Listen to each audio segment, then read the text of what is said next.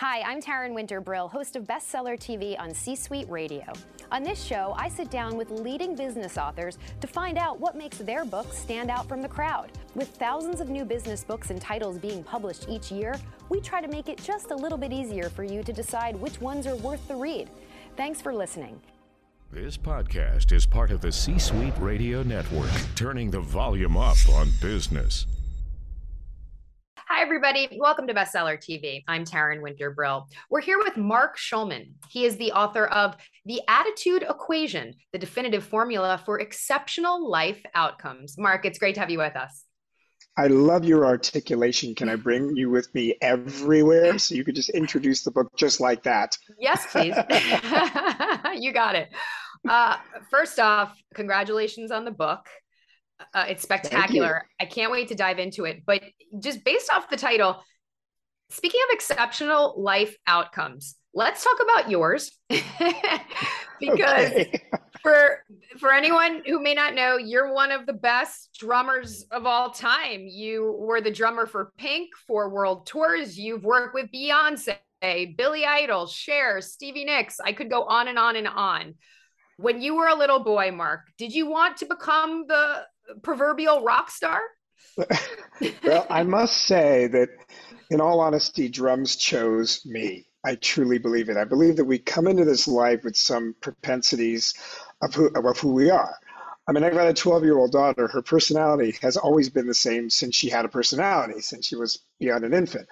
And, you know, I saw the Beatles on Ed Sullivan when I was 2 years old. And I saw John, Paul, George, and then I saw Ringo. And something resonated deep inside. And then I saw the Screaming Girls. I'm like, I'm in. But it was a true resonance. And I sat at a drum set at 5 years old and I could play. And I knew everything about the drums. I wasn't like a prodigy, but I really truly believe that I came into this life with that destiny, so to speak. And then it was just up to me. And fortunately, I had amazing parents that were both professors, by the way, that still supported my my drumming fascination. Although initially it was like I told my mom I want to play drums. She said, "Nah, they're too loud. Can't you play a nice instrument like your brother Randy? He plays violin." So I started playing cello. So I grew up playing cello, and they finally couldn't deny my passion. At 9 years old, they bought me a drum set. And playing cello was great because it actually gave me a great sense of pitch because it's a fretless instrument. And I could actually listen to an orchestra and tell you who's out of tune now. And then it helped me with, getting into producing. So it was an inevitability for me that I would be a drummer. I didn't see anything else. I was very myopic, even though I was a grammar and composition tutor because my dad was had a PhD in grammar. And, I went through all the motions, but then I quit college. I never even got a bachelor's because I started playing music full time. So it was in the cards. But then an evolution happened because I started doing music clinics and I realized I have the teaching gene and I really love getting up in front of people. And I found that people were resonating more with the success coaching and the stories than the drumming. And that's what eventually led me to sort of transposing that into the corporate speaker that I am, because I realized I could take that format where I'm basically playing drums. When I do my corporate speeches, I play drums.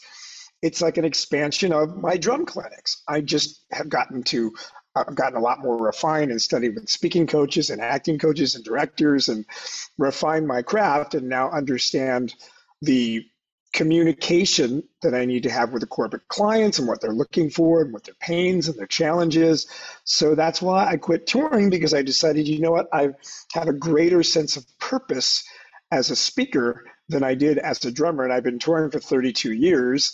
Hence also the desire to write books and to communicate some of the philosophies that I have either created or co-created with others. Like my new book is a co-creation with a guy who's been like my mentor, Dr. Jim Samuels, for 35 years.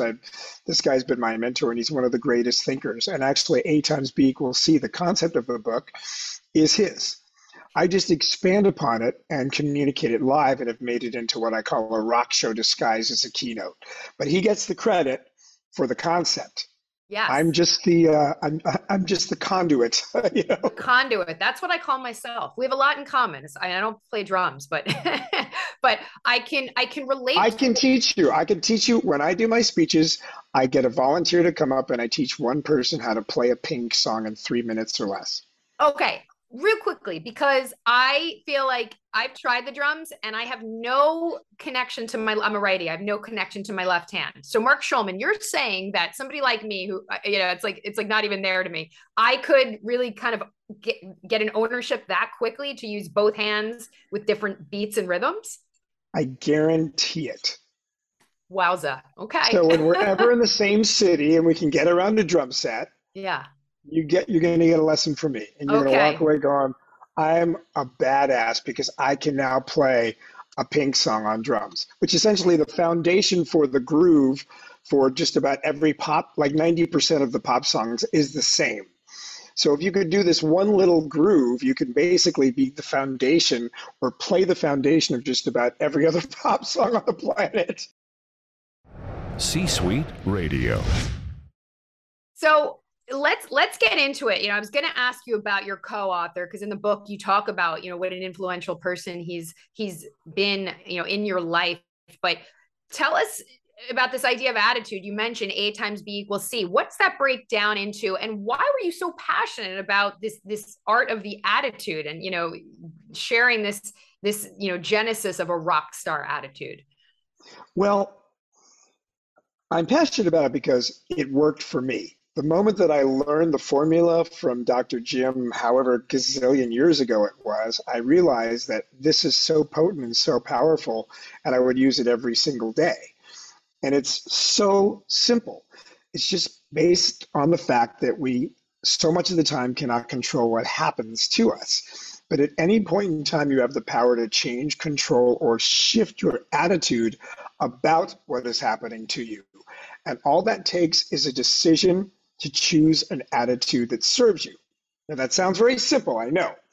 But the reality is, if anybody that's listening considers himself an action taker, and most of us do, whenever you take an action, you're making a decision to take that action. The moment you make a decision, truly make a decision, you're cutting off all other possibilities. So if you decide you're going to consciously shift your attitude to create an attitude that supports you, and an attitude can be anything from love, happiness, joy, passion, courage, you are using that attitude. And why it's so potent is your attitude is actually what drives your behavior. Right. I want you to think about that for a minute. It truly, people talk about behavior modification. That's kind of an outdated concept. The truth is, it's really about attitude modification, because your attitude really does dictate your behavior. And one attitude can drive many behaviors, and your behavior is what determines the consequences of your life. And so that's the attitude formula. A times B equals C. Attitude times behavior equals consequence. And I challenge anybody to do that, to very simply make a decision to shift your attitude. Now, I've actually created a process that when I do my speeches, I actually demonstrate the process that I created for myself to create an immediate attitude shift. And I'm happy to share it with you right now if you want. It's very quick. Let's do it. So here's what I do. I do exactly what I ask everybody else to do. I choose an attitude that serves me. But I use the best psychology and physiology that I have found to create the most immediate and powerful results. So an attitude, let's say, and you can think of attitude as a mindset or point of view, because a lot of people might not feel comfortable with the word attitude, so to speak. But as I said, it can be happiness, joy, courage, confidence. I use joy as an example because it's so simple.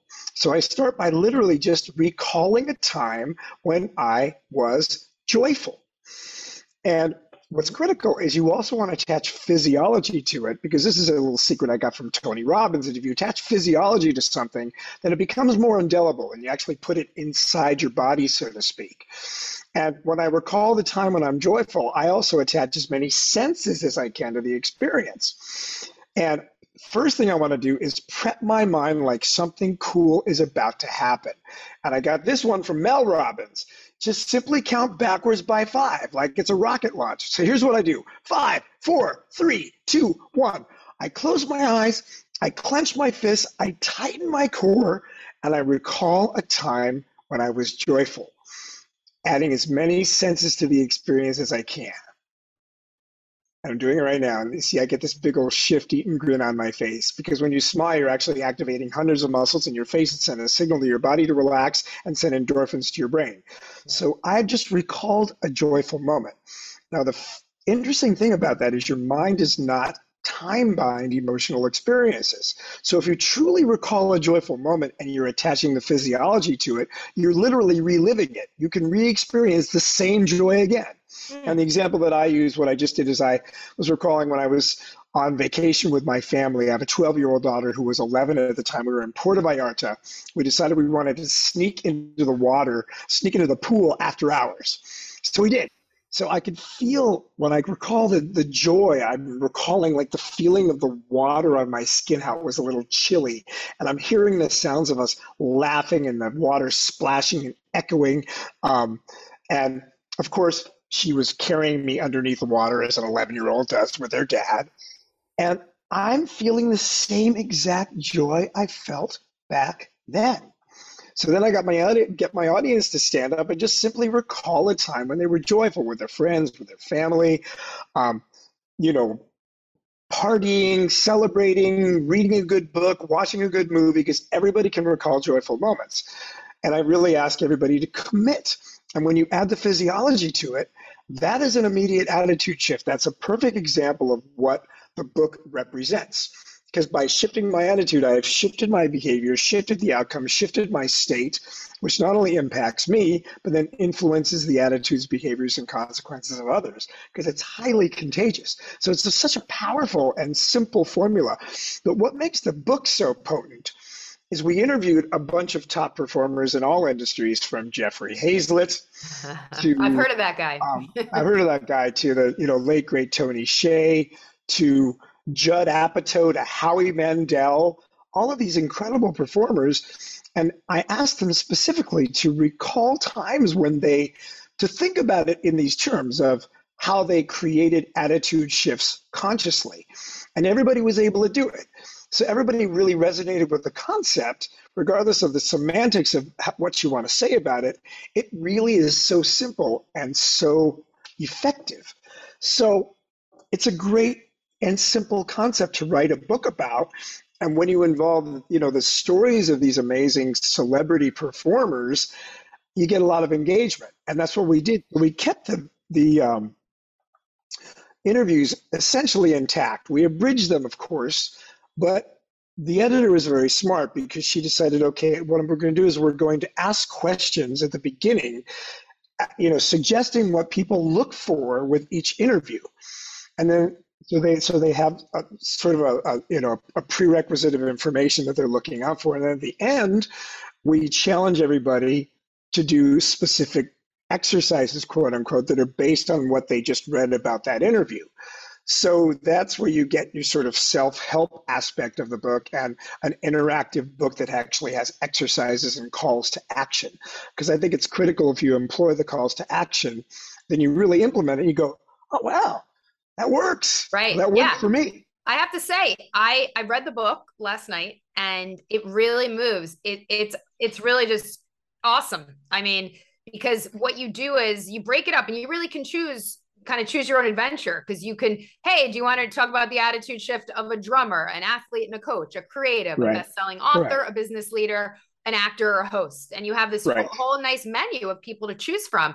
But the anecdotes and, the quote unquote attitude shifts of all these famous people, they're fascinating to read, because it was really just personal insight, personal life experiences. I love Judd Apatow's, his was all about failure, right? And feeling like, okay, if nothing else happened, he basically took the pressure off of himself after creating Freaks and Geeks, because he felt like that was his Super Bowl. Yeah. And it goes so fast. I love Martina Navratilova. I'm a huge tennis fan, so I could resonate with her. She talks about this idea of, this attitude shift of, if I'm angry, I'm going to turn it into positive anger. And that's all I'm going to say about that. But Mark, here's my question for you. I think there's over 40 interviews in there. First, I got to say thank you, because you really what a great encapsulation of the book. That was magnificent. Oh, Thank you. sure. I just speaking from the heart. Yeah, I just each one was different, and there's ones about self-awareness and all these things. But Yeah. this question is sort of like, hey, what's your favorite? Who is your favorite child of all the interviews you've done in the book? Is there one that resonated? Oh, that's unfair. But not your favorite, but maybe one that resonated with you most, like an aha moment, maybe an attitude. It was a catalyst for an attitude shift for you. Any of the, any or all of the above. Well, there was not necessarily a favorite, and there wasn't necessarily anybody that I can pick out that I mean, I listen to everybody. So I look at, as an example, when you look at Judd Apatow, as the failure, one of my concepts is the more free you are to fail, the more free you are to succeed, right? I do something that actually Dr. Jim developed called freedom flows. Like, are you free to fail? Are you free not to fail? Are you free to succeed? Are you free not to succeed? So if I ever get hung up on failure, I just get free to fail. And so when Judd talked about that, I really resonated with that because it had been something that I had really worked strongly on myself. Yes. One of my favorites was the late, great Tony Hsieh. Now, Tony was a friend. I had interviewed him for my first book, and it was just, what a great loss. But he challenged the concept of even using the word attitude. He wanted to reframe it. And I love the fact that we were actually debating back and forth about not just semantics, but about how you can reframe what I'm talking about. And so I that was interesting because he's the only person that actually debated me on the concept. And he was a brilliant man. Tony was absolutely brilliant. So it was very refreshing. So that was one of my favorite moments, C-Suite Radio. One of the other ones that stood out for me, Mark, was Howie Mandel's interview and sort of the trajectory of his career. And it was all about just say yes, because he was about to sort of, be done with it all. And that's all I'm going to say. But his attitude shift to me was everything. It was just such a simple thing of just say yes. Yes, which I agree, because I am definitely a yes person. And I think it's really critical. I'm always looking at finding a way to say yes rather than say no. And I only say no if I'm just I have a tendency to say yes so often that I get underwater because I get too busy because I've taken on too much. So just this week, I actually contacted a couple of people. I said, look, we need to table this because there's so much going on, because now I'm involved in this new show in addition to my speaking. And I thought, I love you and I really want to work with you, and I want to talk about NFTs and I want to talk about AI media. Can we do it next month? Right. There'll always be a next month. Well, you mentioned the new show. I do want to touch upon, you're working on a new music TV show? Well, yeah, I'm so grateful. I was selected to be the drummer in the house band for a new show called Project Supergroup. And what makes this show particularly exciting is it's a hybrid of The Voice and Survivor. Ooh, goody. It's a Paramount owns it, but they're going to show it on MTV the first season. But instead of The Voice, which essentially cultivates solo singers to sing copy music, it's insane. 5 bands, 5 people each, sequestered in an 8,000 square foot mansion in Nashville, given 6 weeks to make a band, write original music, and then perform in front of celebrity judges in a live studio audience. And one band will be picked as the supergroup. And we already have labels and major managers ready to go.